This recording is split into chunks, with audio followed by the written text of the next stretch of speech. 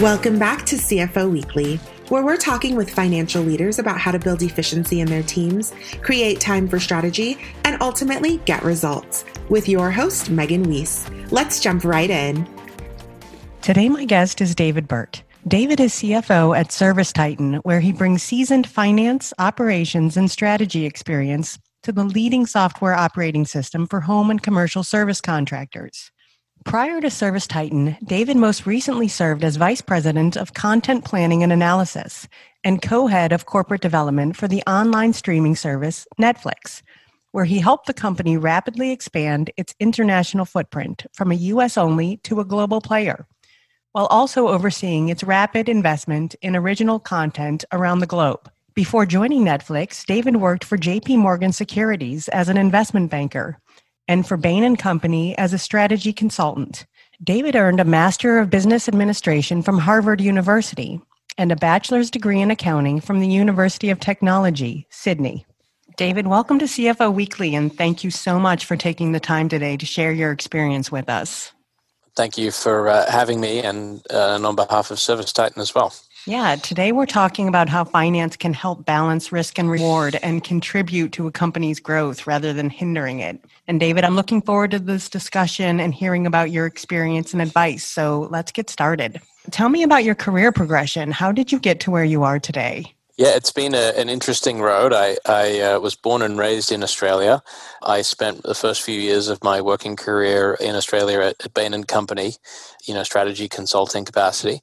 I was very fortunate that I had an opportunity to transfer within Bain up to Singapore and then did that and spent an additional 3 years at Bain in the Singapore office. And at that point in time, I had really, really enjoyed my experience at Bain, but was looking to do something different. And everyone around me had gone to business school, had spoken so highly of the experience. And I felt that was one thing, that sort of incredible educational experience was something that I was missing.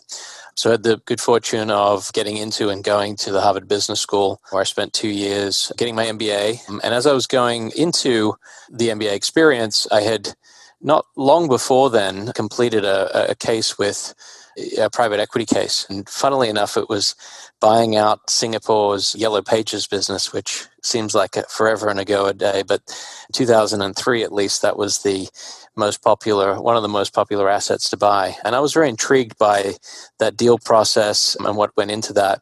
And so in going into business school, I felt that I would target a summer internship and then ultimately a full-time position in the area of investment banking, because I felt like that was something that I was very curious about and wanted to learn more about. So I did that with JP Morgan, spent my summer at JP Morgan, and then ended up full-time in New York, JP Morgan, focused in and around the private equity space, which was really interesting in the time. But for personal and professional reasons, a couple of years into my experience at JP Morgan, I had an opportunity to move out to the West Coast, and that was at the end of 2008, early 2009, to join what was then a very small but growing team focused on internet and digital media assets, or not assets, but companies.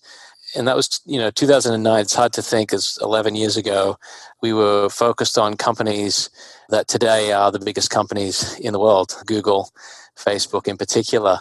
And I was working with clients like those two companies in particular, but also some earlier stage startup companies. One in particular, Chegg, is now doing incredibly well in the educational technology space, but at that point in time had revolutionized textbook rentals, and that was we were helping them raise some money. I really fell in love with the clients that I had and the work that they were doing, and felt that I would be best placed focusing my efforts and energy on one company and one set of that company's set of problems that they're trying to solve for. And one of my clients, in fact, the first client that I was assigned to when I moved out to San Francisco, was Netflix. And in 2009, Netflix was both a DVD and streaming business, but publicly, people mostly knew the company for its DVD business. But within the company, what was very clear was the power of streaming. And anyway, in 2010, I was very fortunate that I was extended an offer and ultimately joined the company down in LA in their content office, which at the time, I think we had about 50 people in the office. I had a team of about 6. And over an 8-year period, we grew the company, but in particular the investments we were making in content, from $400 million in 2010 to $8 billion on a P&L basis, $12 billion on a cash basis in 2018 when I left. And, the company just continues to do incredibly well. And so, that was an incredible experience over that 8-year period, watching the company go through highs and lows, mostly highs, but some lows. If you remember, in 2011, the company sought to split the company, didn't handle that particularly well. And but through the highs of expanding ultimately globally by 2016, shifting from a renter of content to a producer of content and doing so on an exclusive basis, and all the sort of zigs and zags in between. And so that was great. Now, in August of 2018, a recruiter reached out to me and presented an opportunity to interview for this CFO position at ServiceTitan. Very fortunate that I actually knew someone at the company. I had placed a reference for that person about a year and a half prior into the FP&A team. He gifted me some of his time on a Sunday, and I just was fascinated about what the company was doing, but perhaps more fascinated about what the company could do into the future. And the company, just in a sort of a sentence, is seeking to be the operating system of the trades. And what that really means is using software and technology to power every business process and interaction that a trades company might have, ultimately allowing them to be more efficient, more productive, more profitable, and allowing their technicians to do better work. And so I thought that sounded amazing. No one else was doing it. The two founders were exceptional. They are exceptional. So I joined the company about bit over 2 years ago now, and the company has grown rapidly because of this real focus and mission that we have. Great set of employees. And that's where I am today. Sounds like an amazing career with a lot of great experience. And I'd actually forgotten that Netflix ever did DVDs. Okay, so are there any particular stories or moves that stand out in your mind as turning points within your career? Yeah, I think, if I look back on my career, and I've still got a long way to go, you almost have these kind of, call it 2-3 year blocks, where you think in that first year of that block, you're really getting up the learning curve to understand what's going on. You might be lacking a little bit of competence in the area, and as a result, some confidence too. But you're rapidly learning. And then that second year, you're in the mastery sort of stage. You're not quite there yet. And then the third year, you're definitely a master. But in that third year, you're thinking about what's that next big thing that I can step up to. And it doesn't need to be so structured like that, but I have seen that play out for myself as I have for others too. And if I think about, my Bain experience, I did about 2 years in Sydney before moving up to Singapore, and then I did 3 years. And that was that shift of location and the different sets of clients that was really helpful.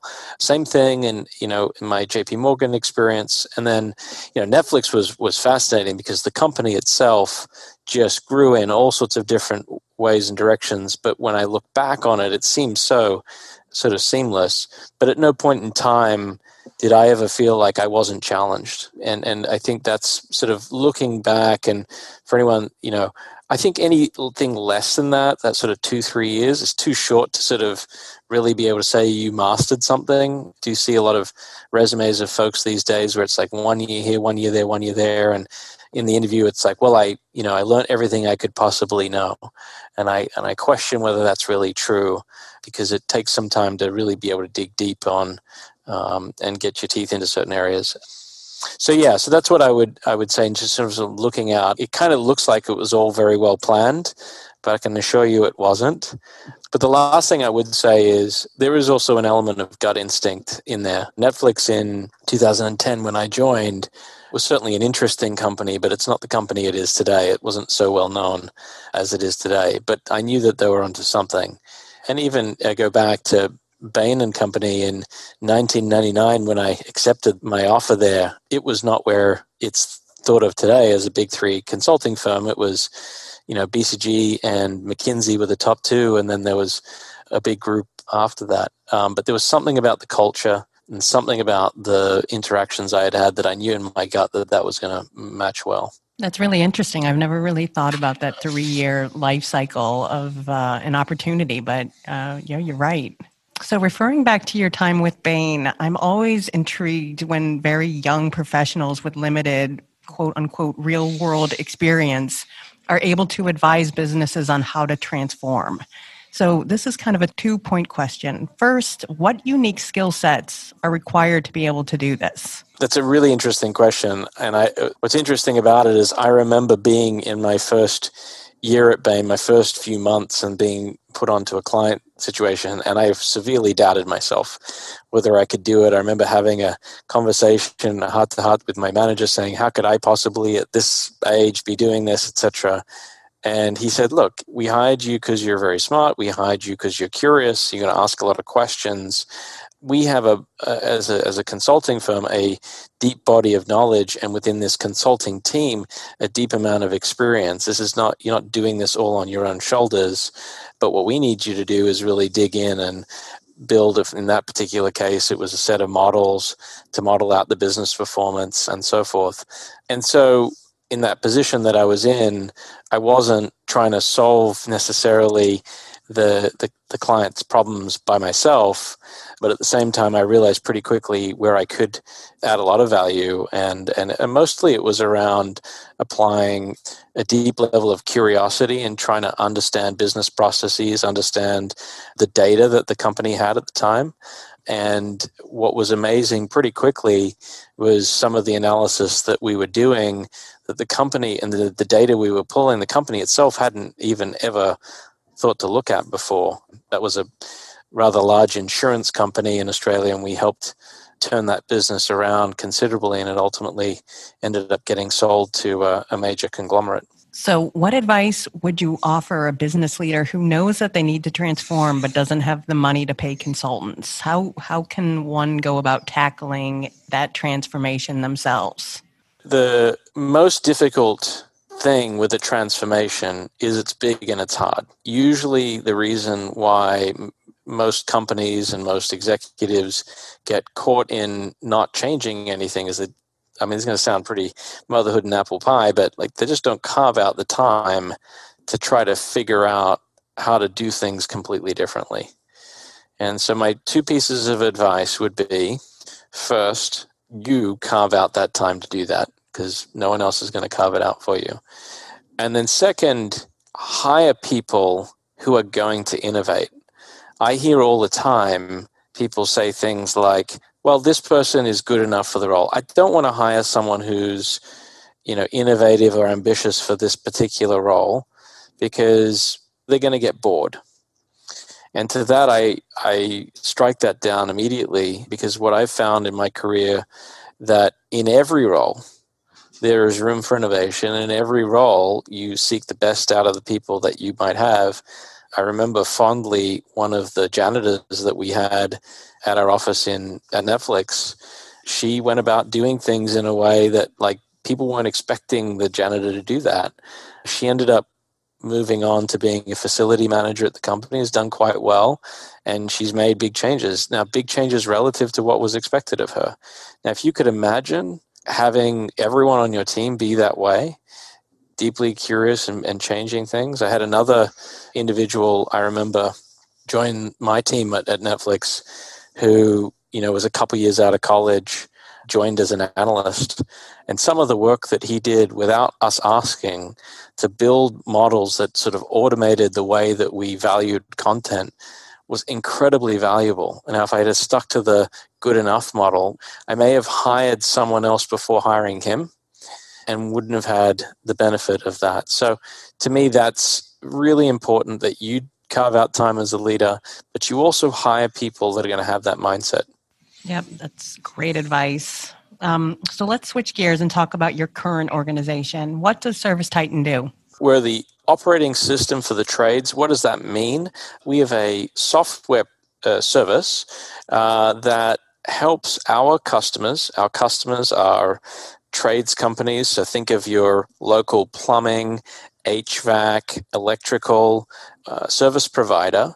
helps them run their business. And we do that in a number of different ways, but at the core, we provide a customer relationship management system that starts from when a call comes in to the call getting booked and all of the service steps in between, including the technology on the front end, the technician that's out in the field that would ultimately touch the end customer, to a field service management set of features that help optimize the booking of jobs and making sure that those jobs follow through to deliver great service to the end customer, to a set of tools for the office that help the office management as well as the business owner monitor the performance of the company so that they can best utilize all of the resources that they have, which ultimately drives greater profit for those business owners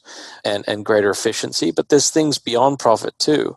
We've had incredible customer testimonials of business owners who have talked about the improvements in their personal life because they're no longer doing manual tasks. They're no longer staying up late at night to do things that software can do. And so at a base layer, that's what we do. We also have innovated to add on top of our service a financing and payment suite of products so our customers can run all of their payments and third-party consumer financing through our service. We have marketing automation tools, inventory management tools, and so forth and so on. And ultimately, what we're seeking to do is build, as I said, an operating system. The best example I use is think of the iPhone and all of the things the iPhone can do for you as an individual. Well, in the same way, we're trying to build the operating system for our companies so that we can automate and make more efficient and more productive all of their business processes so they can focus on delivering exceptional service to their end customers. Sounds like a very valuable tool. I mean, it's amazing. Yes. And tool, no pun intended, of course. So talk to me about the last 2 years you've spent there. What have those years looked like and what have been your biggest challenges? We've grown very rapidly over the 2-year period. And, most recently we announced that we hit 200 million in ARR, which is it's a pretty sizable milestone for a software company.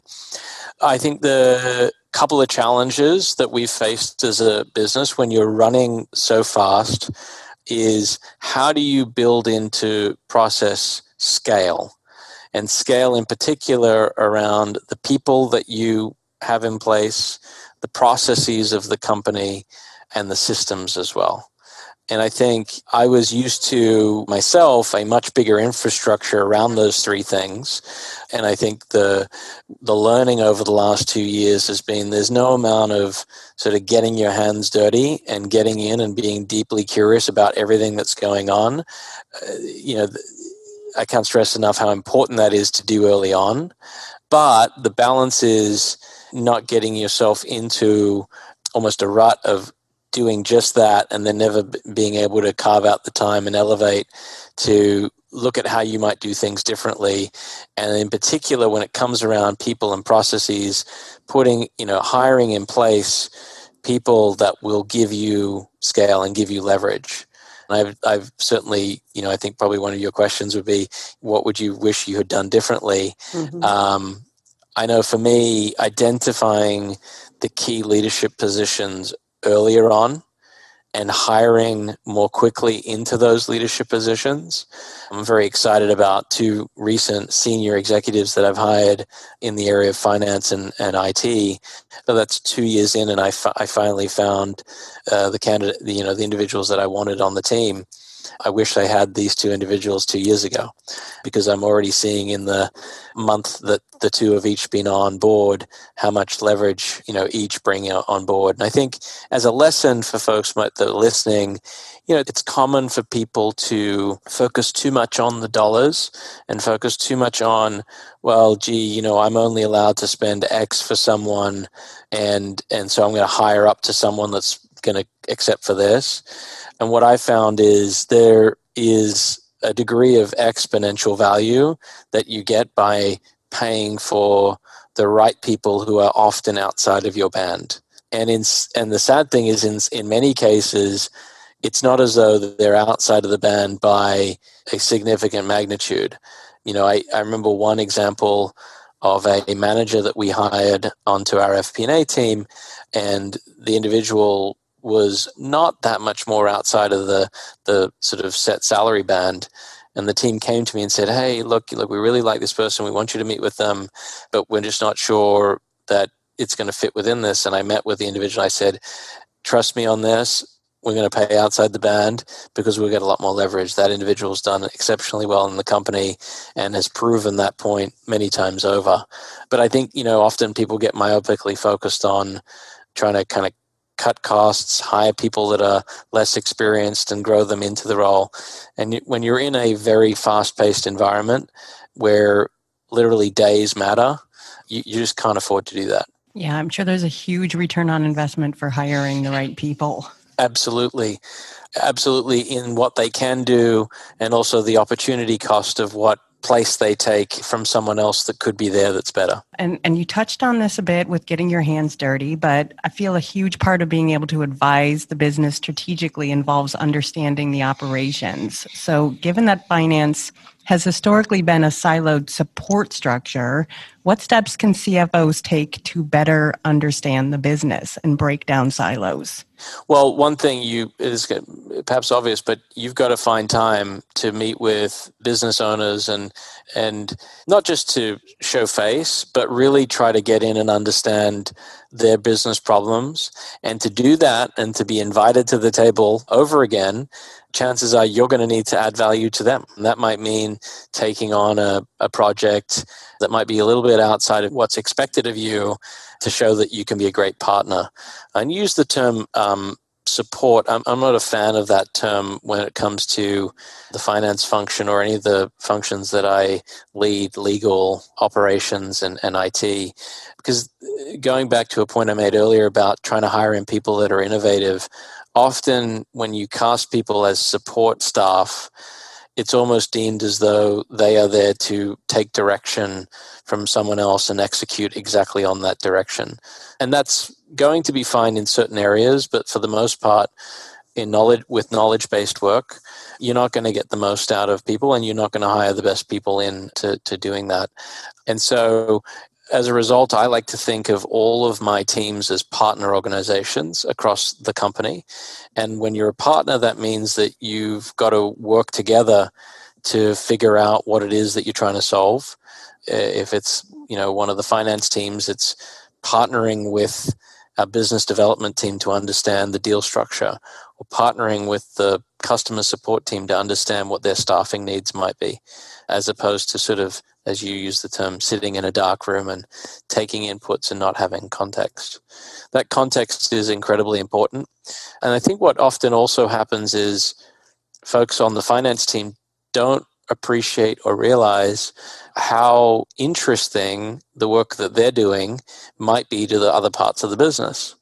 And I would sort of say that credit a former colleague of mine, JC Berger at Netflix. He did a really nice job of taking what was very complex accounting and finance topics, boiling it down, making it more simple and easily understood across the rest of the business, so that people who were actually curious about some of these topics but kind of scared to ask because it was so complicated really understood them, at least at the level that was necessary. And so that's the other thing I would say is, in that two-way partnership model, don't be shy of educating the business on what it is that you do and why accounting is important, why the planning process is important, etc. Yeah, that's a great point. And I like the term partnership, because there is so much that the two organizations or departments can learn from each other. Yeah. And look, the other thing that I would point out that I think is important, two other things. One is, and this is certainly a learning that I've had here at ServiceTitan, as innovative as you think your company might be, as interesting as the work might be that you're doing, chances are someone somewhere has done that thing before. maybe not that specific feature that's being delivered in the software, but from a finance standpoint, chances are someone else has gone through the process of doing a 401 valuation, or they've gone through the process of determining sales and use tax application, or they've gone through the process of setting up quota retirement schemes, whatever it might be.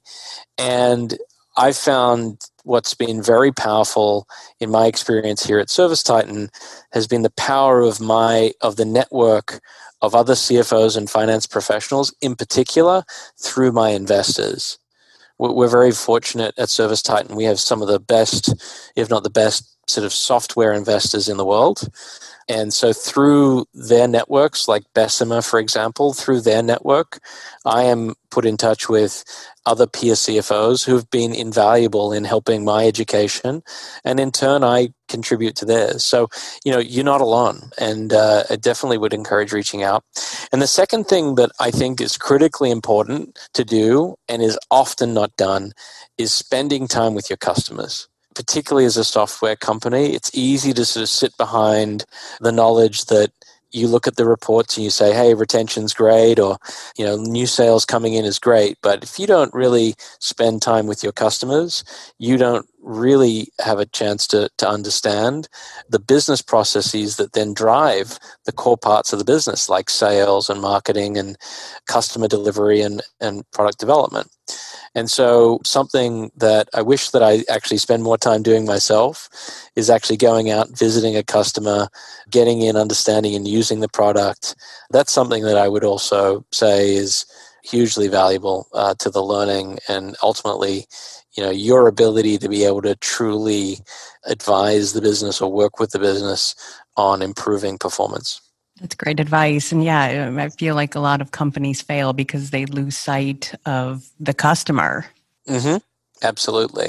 And I know we've touched on this just a little bit, but how do you build a high-performing team? What qualities are you looking for to ensure that ServiceTitan is successful? I think there's a couple of things that go into building a high-performance team. First of all, you need to have a clear understanding of what the team is seeking to achieve. So clarity around the goals and clarity around the mission vision is very important. And not in a warm and fuzzy sense, but in a very clear-cut, context-driven, communicative way.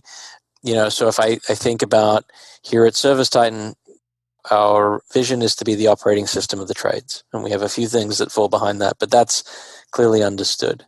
At Netflix, it was very clear the context was set around what our goals were to deliver the service around the world and create a global entertainment service. When you find time to draw out that clarity and that simplicity in the message of what you're trying to achieve, that in and unto itself has scale. And that's sort of one of the first points of building a high-performance team. The second piece would be in hiring in your key executives that, as an executive yourself, allow you to scale. Different people have different views on this, but I've found that a strong mix of curiosity and exceptional ethics and business judgment, the two things that are, for me, deal breakers. If you don't have those two things, I don't think you're going to work well with me, and I don't think that you're going to work well in the companies that I've had the fortune of working with.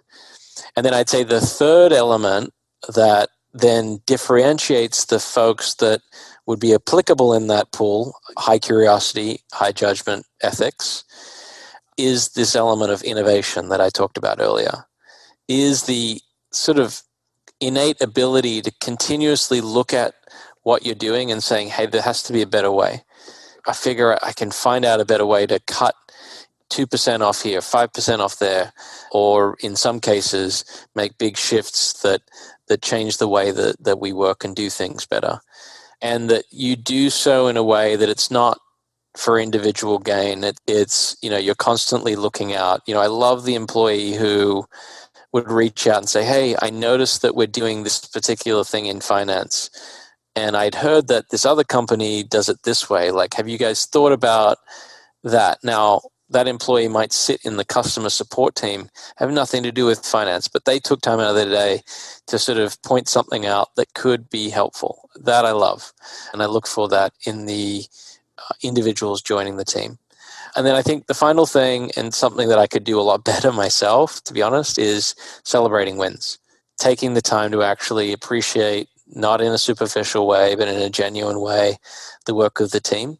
Because when you're running so fast, it's often, particularly where the individuals that were around very ambitious, we tend to focus on the faults and the things that we do wrong and how to fix them.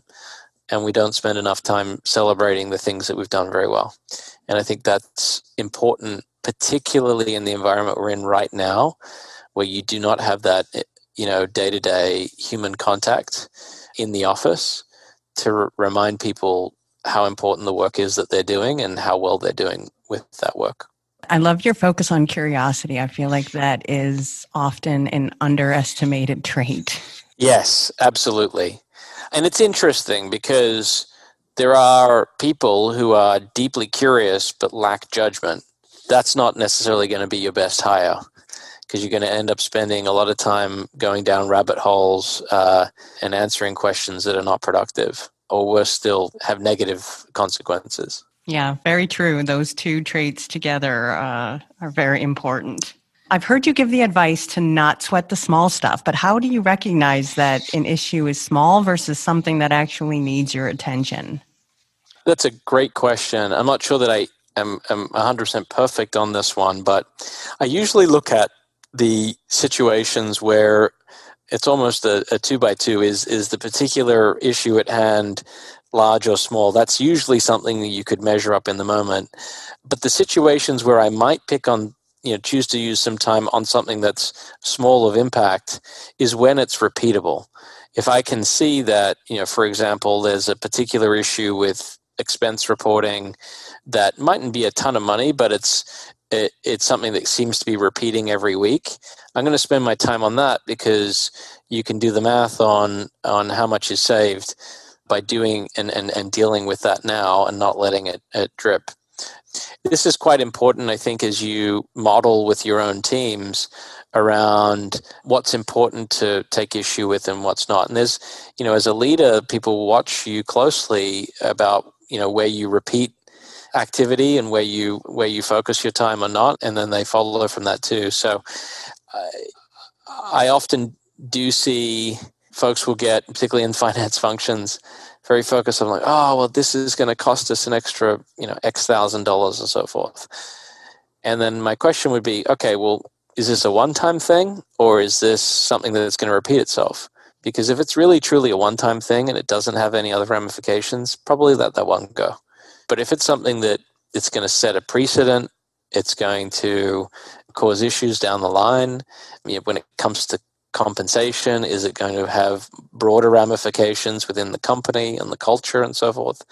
That's where you want to, even if it's not material, that's where you want to ultimately step in, because it will be material over time. I love that advice. Okay, so you're no stranger to high growth organizations. So how can finance help manage a rocket ship's growth? What have you seen work well to support growth versus hindering it?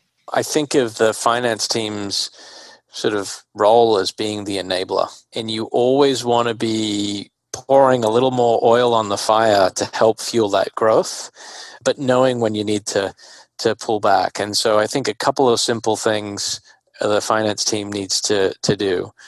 First of all, you want to try as best you can to set up a framework for approving spend that is tied to some kind of measurable metric. In the case of Netflix, for the content team, it was measuring it against what we had a version of an engagement score. And for the most part, that enabled all of the content executives around the world working with my team to be able to make decisions freely and quickly without some other higher level sign off and so forth. And it was a common language, if you will, across all of the organizations that way. So that's first and foremost. So the best that you can do that, in the case here at ServiceTitan, we by different groups will have different yardstick measures, whether it be sales efficiency, marketing of performance, etc., to sort of approve that. You want to try to cut down as many approvals as possible, but that's not throwing out all approvals. So, putting some exception-based approval processes in place. And then I'd say that the other piece of it is setting up a culture of, if you're going to take bets, let's measure those bets. Let's document those bets. And let's not punish people for taking bets that fail, but at least acknowledge when something is a bet versus something we believe was a sure thing. And, if I think back to some of the bets that we've made over the last 2 years, and in particular in my time at Netflix over that 8-year period, we were very explicit about certain things being where we were betting. And so therefore, if you think of it from a pure investment standpoint, the expected beta is higher, but then the returns were greater too. And so you had a greater tolerance for risk. And then as a finance executive, when you roll all of that up, if at any point in time, everything that you're spending is on bets, that's probably not a good way to run the company. But if you're not spending enough of your percentage of budget on bets, chances are in a year or two from now, you'll find that you haven't invested enough in things that are for future growth. And so constantly trying to get that balance right. And if I were to boil it all down, I like to think of my teams as being the house. A lot of the finance teams that historically exist in companies are the house of no.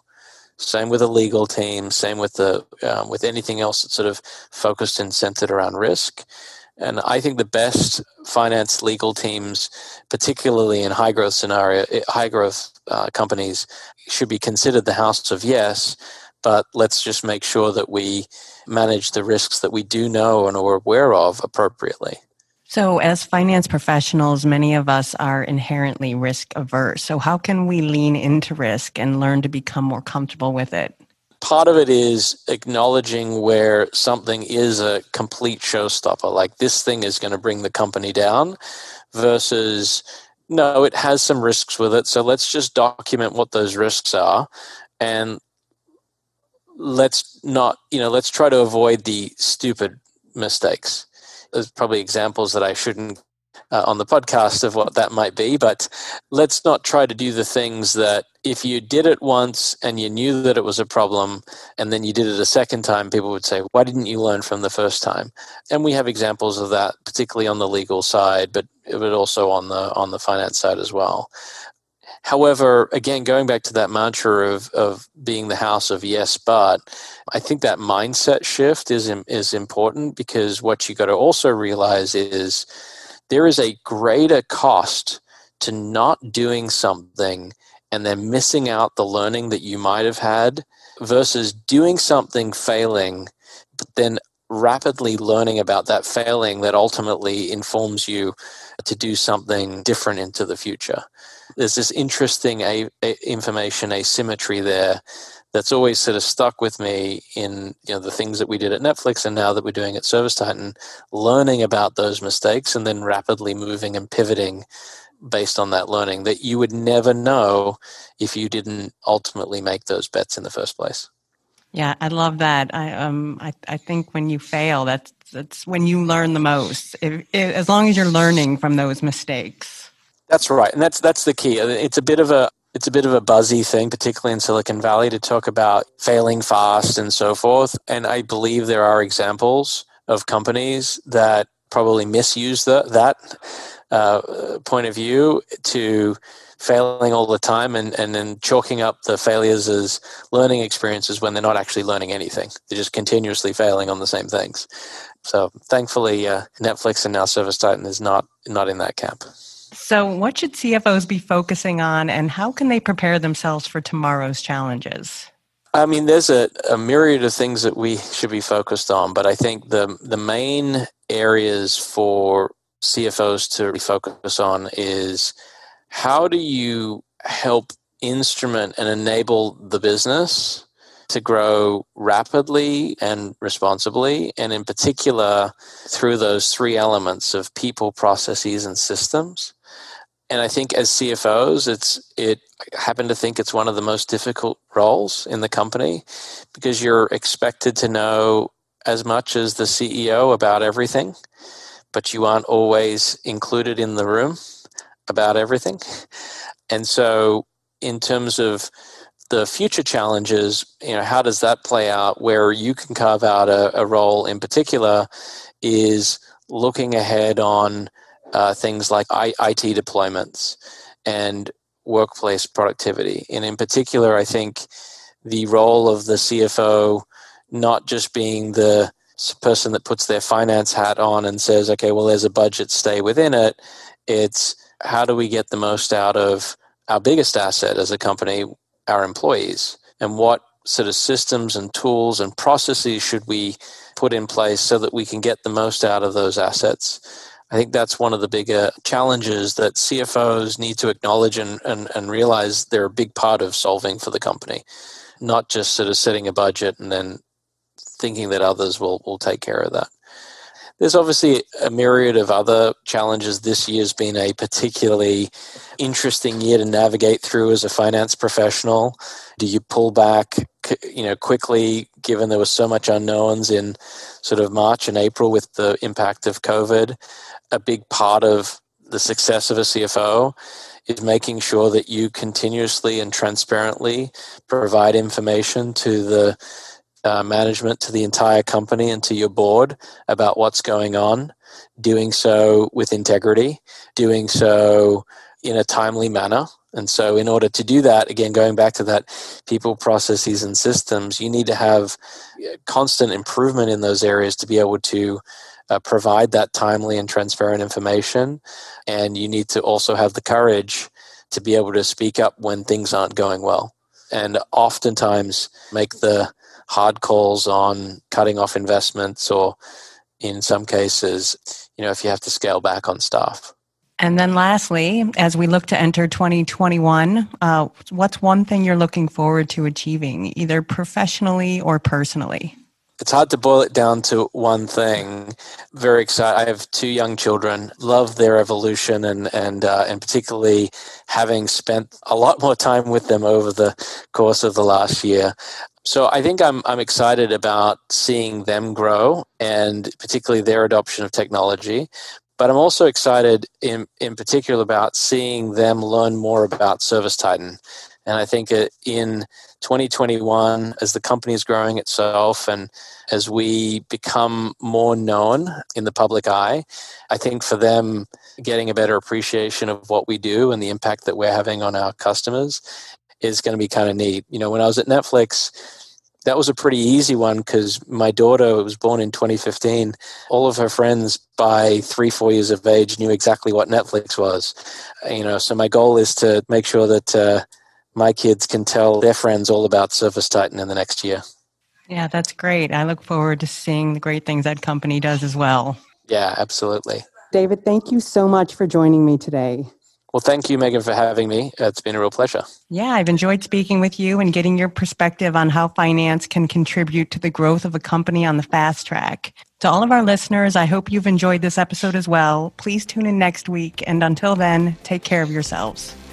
If you're ready to boost efficiency and streamline your accounting processes at significant cost savings, it's time to talk with Personiv. Their people-powered solutions have transformed the delivery of back-office tasks and general accounting functions for decades, partnering with clients to provide everything from accounts payable to payroll services. See what Personiv can do for you by visiting personiv.com. You've been listening to CFO Weekly, presented by Personiv. Please subscribe wherever you get your podcasts to hear all of our episodes. Want to learn more? Check out personiv.com. Thanks for listening.